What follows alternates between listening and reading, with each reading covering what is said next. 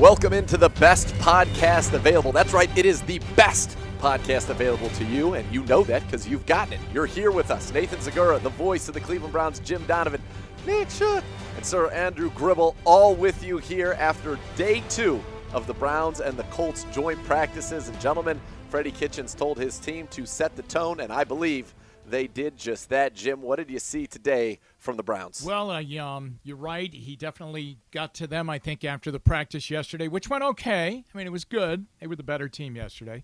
But I think he thought that, they kind of, I don't know, took it easy or, played maybe to the Colts speed, and he wanted them to play to what he's been doing with them, and I think they did. And, wow, it was really something to watch. It was feisty. But I think that happens anyway when teams go up against each other for 2 days in a row. And, I don't know I don't think we'll see that Saturday, but I think that the Browns they just have such a different look about them. They're just so physical. And I'm not saying it's a swagger, but they do kind of walk around like they're a really good football team, and they know it.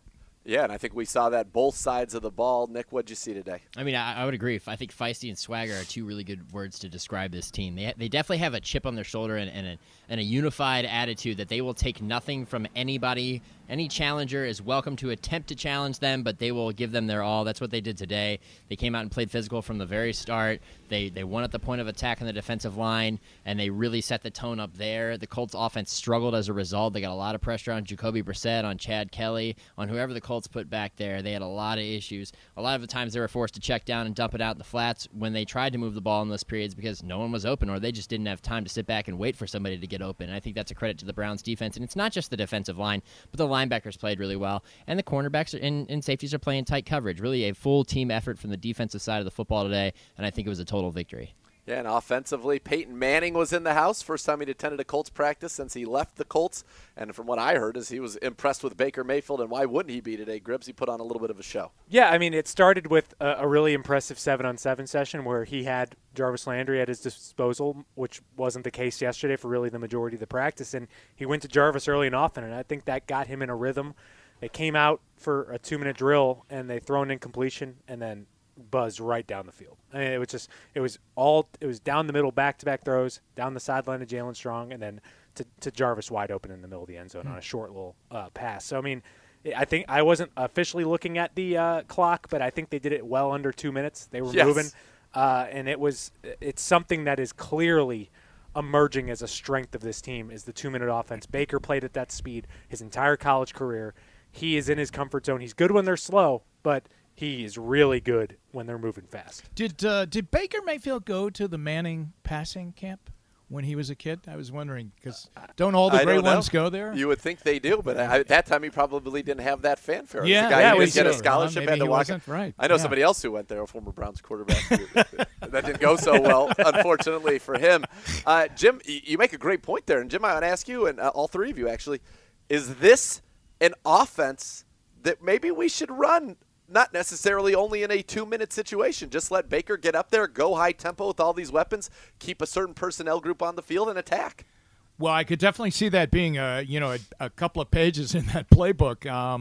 And all the really good quarterbacks love doing that. Of course. I mean, Ben Roethlisberger loved doing it, and Todd Haley let him do it, and Bruce Arians before that let him do it. I think Brady loves to do it. They love calling the plays up at the line of scrimmage and getting into a tempo. I mean, and I don't know that it's going to be something that they would start a game with after we saw them start it against the Redskins, but it's certainly something, if it did, as you said, Andrew, if they got a little bit off tempo and got slow and you wanted to jumpstart it and get it going, then yeah, I think that they are so equipped to do it now. I mean, they have personnel groups coming out of their ears that can do it. Yeah, it seems they're very efficient, and you mentioned Baker just seems so comfortable in that look. I think it's a weapon that they have in the arsenal that they could probably pull out at any time, which I think is extremely dangerous from an offensive perspective because, let's say that you have a scoring drive, maybe you put 10 points on the board, you get like a 10-7 lead or something like that, and all of a sudden you come out up-tempo, you're in the middle of the second quarter, or you start the second half with that. You catch the defense, you put them on their heels, you move right down the field, and you get a touchdown. I mean, that's something that a lot of teams probably wish that they could do, and it's been very clear in this camp that this team is very, very able to do. So I think it's just another thing that you have, I think, in your bag that you can go to. Well, and I think what we've seen from Freddie Kitchens, and this goes all the way back to his, I think it was his first game as the coordinator of the Browns, is he went into that game against the Chiefs knowing we need to keep our defense off the field as much as possible. And that's when the Browns had some of their longest drives of the season. It was a ball control offense that they ran very effectively. But then he also knows when to push the right buttons to get this team moving down the field. And the only danger of the reason you can't go up-tempo all game is it really it can hurt your defense. Sure. And I mean, you go up-tempo, you do a fast 3 and out, that's no break for your defense. And I think that's the danger you can run into, especially as the season gets longer and guys are getting tired. But, I mean, he is a guy that is equipped to play this kind of tempo, and it's the coaches that maximize the strengths of the players they have that seem to do the best, and this is clearly a strength of Baker. Well, the only thing is you have Nick Chubb back there, too. I was just going to say. I mean, you don't and I really do believe that there is a huge chunk of the offense that is going to be going his way. And that would be the only thing that I think you would start to lose his effectiveness. And exactly what you're saying is that if you want to control the play, you want to control the game and keep that defense off the field, even though I think they look tremendous. But, I mean, the best side of them is on the sideline because you're out on the field. Then I think the Chubb game becomes a big part of it, too. I think it's a really – it's something that everyone's going to have to prepare when you play against them, though. Of course, and Nick Chubb, right after that 2-minute drill, the next team period, they came out and one carry. Nick Chubb, 65 yards, touchdown Browns, and it just kind of shows his explosive ability. And I think talking about Chubb in the 2-minute drill, if you go back to that first drive against Washington, I think he had, one carry for 13 yards and caught 2 passes for another 26 or so. So his development as a pass catcher, I think, has been really great for the Browns, certainly this offseason. But he's a weapon. That's the thing about it is how are teams going to try to combat what the Browns do passing the football, and then they get a little bit in a light defense, and all of a sudden you're just going to go run it down their throats with Nick Chubb, who looks faster and stronger and better than ever. Right, and I think that's the overarching point here is this team can do it in a multitude of ways, which is excellent to think about for this offense, considering that we've lacked this ability for many years, but this is a different team, and the potential is sky high. I mean, you can move the ball in a number of different ways, score in a number of different ways. If you want to slow it down, you can slow it down and pound the ground with Nick Chubb. If you want to go fast, you can clearly go fast, and you can do everything in between. And we haven't even, again, really tested this offense with Odell Beckham on the field. I mean, that's arguably your best weapon. So, it's extremely exciting to think about. Jim, you've been around the team longer than any of us here, and we talked about it earlier, just the kind of the togetherness, the camaraderie of this team, the way that they seem really to love each other. They share in the celebrations. They had each other's back out here today. Does this kind of have that feel to you of probably one of the closer Browns teams, or maybe even the closest that you've seen, certainly in some time? Yeah, Kozar's second year when they had lost to Miami in the playoffs, they blew a big lead in the game down at the Orange Bowl, and they lost the game, and then they changed their offense, and Lindy and Fonte came in, and they were going to throw the ball, and they were really kind of almost like a little bit of a West Coast offense. And they came out, but they knew they were going to be good that next year, and they were, and they went 12-4 and all the way to the AFC Championship game. This team has that kind of look. Now, from 99 up until this, there were a lot of times where there were factions on the team. The defense said, we're going to have to play a lot because the offense can't move the ball. The offense knew that they were probably letting the defense down. And then the quarterback was never a confidence point for the team. Never. I mean, and that's a huge problem. And I think these guys, the Colts, are feeling it right now as their camp winds up here today. I mean, they're an incomplete picture because of the Andrew Luck question mark. But I think it's a very, very together bunch that really knows they're very good. I think they know they're good, and it could be a very special run for them. The key, swagger. Yeah, and the key with that though is the difference between knowing you can know you're good and not apply it. Right. This team is very much applying it, and they're not taking it for granted, which I think goes right back to Freddie Kitchens and what he's emphasized and stressed with them since the moment he got this job and the moment they came in for off-season work up till now, which is playing together and working their tails off. The Cleveland Browns, in my this is my 7th season, so in the 6 years prior, I always felt like we're a team that was reactionary. And what I mean by that is another team would come in, they would impose their will on the Browns, and the Browns' chance to win was to kind of take their blows and hope that they caught them in a mess-up somewhere and then win. We were never, at least I never felt like the Browns were the team that was going to go on the field and set the tone and impose their will. And this is a group that feels like anytime they go on the field, they are ready to impose their will and be the alpha team. And I think that's what Freddie wanted, and I think that's what we're seeing. And I thought today you saw it plain as day against a team. And yet, was Quentin Nelson out there? No. Was Andrew Luck out there? No, but you're talking about a group of guys that were very successful last year. 9 out of 10 games they won to finish that season.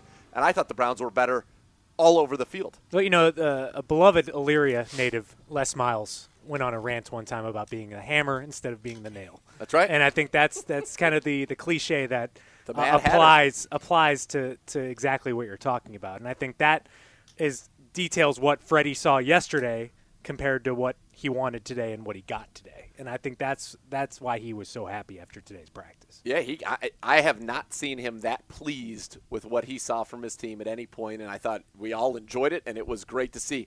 All right, want to go around the table now. Who helped themselves the most, whether it's somebody to try to be a starter, whether it's somebody to make the team? Who do you think in the 2 days here in outside of Indianapolis, here in Westfield, Indiana, who do you think helped themselves the most in these 2 days against the Colts? Well, I would say that it looks like Eric Kush is really settling in, at the right guard spot. Now, I don't know if he's going to be declared that, and I know that we've all focused on that position, but the offensive line, it's maybe as a group, and certainly him taking more number one reps than anybody else did, sure. Maybe taking them all, as a matter of fact. I think that they looked good, I thought, today, and when Chubb hit that run, that was an inside run, too. When he hit that run, there was an explosion of elation with Mayfield and the entire offensive line, and it was really good, and it was really sincere. So I think the offensive line in the last 2 days, and definitely today, kind of settled down. Because I think there was a little worry about them. I think there is in the outside, and that's the one position group that you're consistently hearing the outside say isn't good enough, and I think they did enjoy their performance today. Who helped themselves the most in your eyes, Nick Shook? I'm going to try and split between we'll go between two guys. A guy who helped himself who may be on the bubble is Daniel Akwale. Had a really nice couple of days. He's had a really solid camp. I think they really like him a lot, and he played well off of Larry Ogunjobi today in place of Sheldon Richardson whenever they rotated. I heard a lot of 96, 96, get in. So it's good that he's getting those reps. But another guy who's it's really great to see back and see playing with this defense is Jannard Avery. Yes. I mean, he is really great rushing off the edge, and I enjoyed watching him get around the edge today and get after the quarterback, so it's great to see him back on the field. 4.5 sacks, and by the way, Gibbe, you could appreciate this. Nick Shook, a man after my own heart. Give me one guy, he's going to give you 2 every time. I do the same thing. I love it. Gribbs, who you got? I'm going to go with Jalen Strong, and I think he's stealing my thunder. He's someone that I think if he was going to have to be a starting receiver for this team, if this team just didn't have Odell Beckham and Jarvis Landry, I'd feel fine about it. He's been that good in camp. Outside of one day where he dropped 2 touchdown passes back-to-back, it's been all good since then. I mean, he was the most consistent receiver the Browns had on this field for the last 2 practices. No doubt. Yeah, I mean, he was making plays anytime the ball was thrown to him, making tough catches, making easy catches, getting open consistently. He has really turned things around for really what was a make-or-break year for him. I mean, he's coming off not many guys go a year without playing football and then come back and play good football. So I think he is someone who's really in a much better, maybe more comfortable spot than he was before he came here. He doesn't want to get comfortable because there's enough depth at this wide receiver position where if you nosedive after this, you might not make the team. But if he keeps this up, he's going to be a part of this offense because if you look at what Todd Monken did in Tampa Bay, even though he had 2 good tight ends, he didn't really use his running backs much. Didn't have any good running backs, but he used 4 wide receivers a lot and got them involved, got them a lot of touches. And especially with Callaway suspended, I mean, Strong has a really good opportunity to be an impactful player on this offense. And it's clear he's developing a chemistry with Baker, especially in the red zone. He's making a lot of catches in the end zone, and I think he's done more to help himself over the last 7 days than really anybody. The guy that I'm going to single out for these 2 days is behind Eric Kush, but a guy that we were thinking was maybe even on the roster bubble as a draft pick, and that's Drew Forbes. Yeah. And he's Freddie Kitchens told me, he said, look, he's just put his head down. He's worked every day. He's gotten better, and as he keeps getting better, we're going to keep giving him more. He got a few first-team reps, but really was the second-team right guard after not being with the second team at all the first few weeks of camp, and I think Drew Forbes has really impressed this coaching staff. Well, what he's taking advantage of is an opportunity and a little sliver of an opening in a cracked door because Kyle Kalis has been out and because Austin Corbett has essentially been moved to just exclusively the backup center, which is fine for his doing well there. Yeah, by the way. Excellent. He looks extremely comfortable. Looks more natural at center than he does at guard, which is remarkable considering he played tackle in college. But Drew's another former tackle who is very much built like a guard, who looks more comfortable at guard with each rep that he gets. And it's so funny because he's definitely one of those players who flips a switch. He's the nicest guy off the field, and as soon as he comes on the field, he plays with violence, and that'll help you a lot in the interiors, playing with that type of violence. So it's great to see him really improve this camp. All right, well, in our interview of the day, our good friend Jason Gibbs got a few minutes with Hall of Famer Tony Dungy to talk Freddie, Baker, and more. Take it away, Gibby. Coach, what's your advice to a first-year coach like Freddie Kitchens? I think you have to be yourself and build your brand with the mindset of things that are important to you. And don't waver, don't deviate from that. I saw Coach Knoll at the end of his tenure, but then I played for Bill Walsh in his first year in San Francisco, and we won 2 games. But he never deviated from what he wanted to accomplish. The message never changed. Eventually they got it, and they won Super Bowl after Super Bowl. So let them know right away who you are, what you expect, and then don't deviate. What's the biggest challenge going from year 1 to year 2 for a quarterback like Baker Mayfield? It is to really understand that every year is a growing process, and regardless of the success you had last year, you want to be better. And again, being better is the small things. It's not the highlight reel 60-yard play. It's not the fantastic spin out of a sack, and those things help, and they obviously he's got talent to do that, but it's the little details of doing your job that's how you're going to improve. And that, if you look at a guy like Peyton, that's where he was so good. Improve those small details every year, and that's how you get to 50 touchdown passes. Finally, a room full of offensive weapons on the Browns side of things.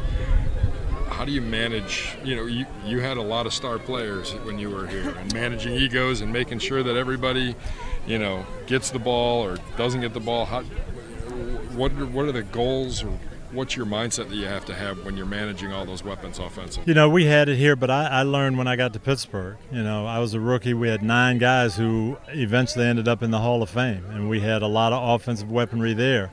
And every game is not going to be 10 catches for every player. It's not going to be, 150 yards for Franco Harris. But when we need it, it's got to be there. And the most important thing is winning. And that's what you keep talking about. You keep drilling in winning, winning, winning. And if that becomes the most important thing, then the other things take care of themselves. Great job, Gibby. All right, guys. 2 days of joint practices are in the books. Let's turn our attention to Saturday, preseason game number 2. Jim, what are you looking for? Well, I look for carryover now, to see if this carries into the game on Saturday, how they practiced here and how they dominated here. So I'll look for that.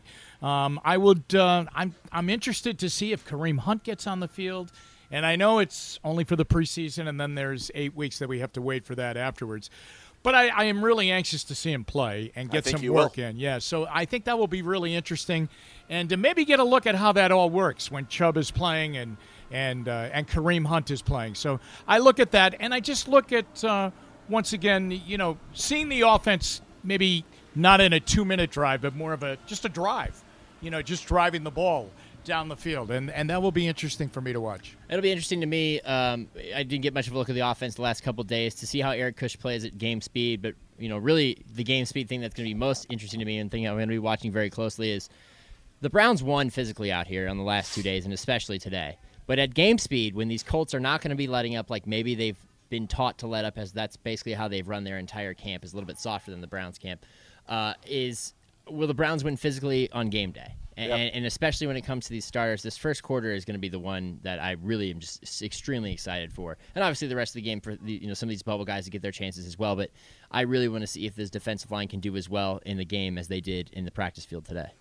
I've got my eye on, obviously, the playing time of how we're going to see the first-team offense. Freddie Kitchens said something after practice today that made me maybe raise my eyebrows a little bit, that maybe they aren't going to, do the gradual progression with the first-team offense, because they got the first team got a lot of work out here on the practice field. And maybe this is the game you let the twos out there for a really long time and get that really good evaluation, because you get to game 3 and then you expect to get a lot of the ones and maybe not a lot of the bubble guys. So maybe this is the bubble guy game. Maybe this is where we see a lot of the guys in that 45 to 65 man on the 53-man roster range. So keeping eyes on the offensive line competition, defensive backs. Who's going to be these last defensive backs? So keep an eye on special teams, all these kind of areas, because I saw enough from the first team offense where I don't need to see much out of them in this preseason game.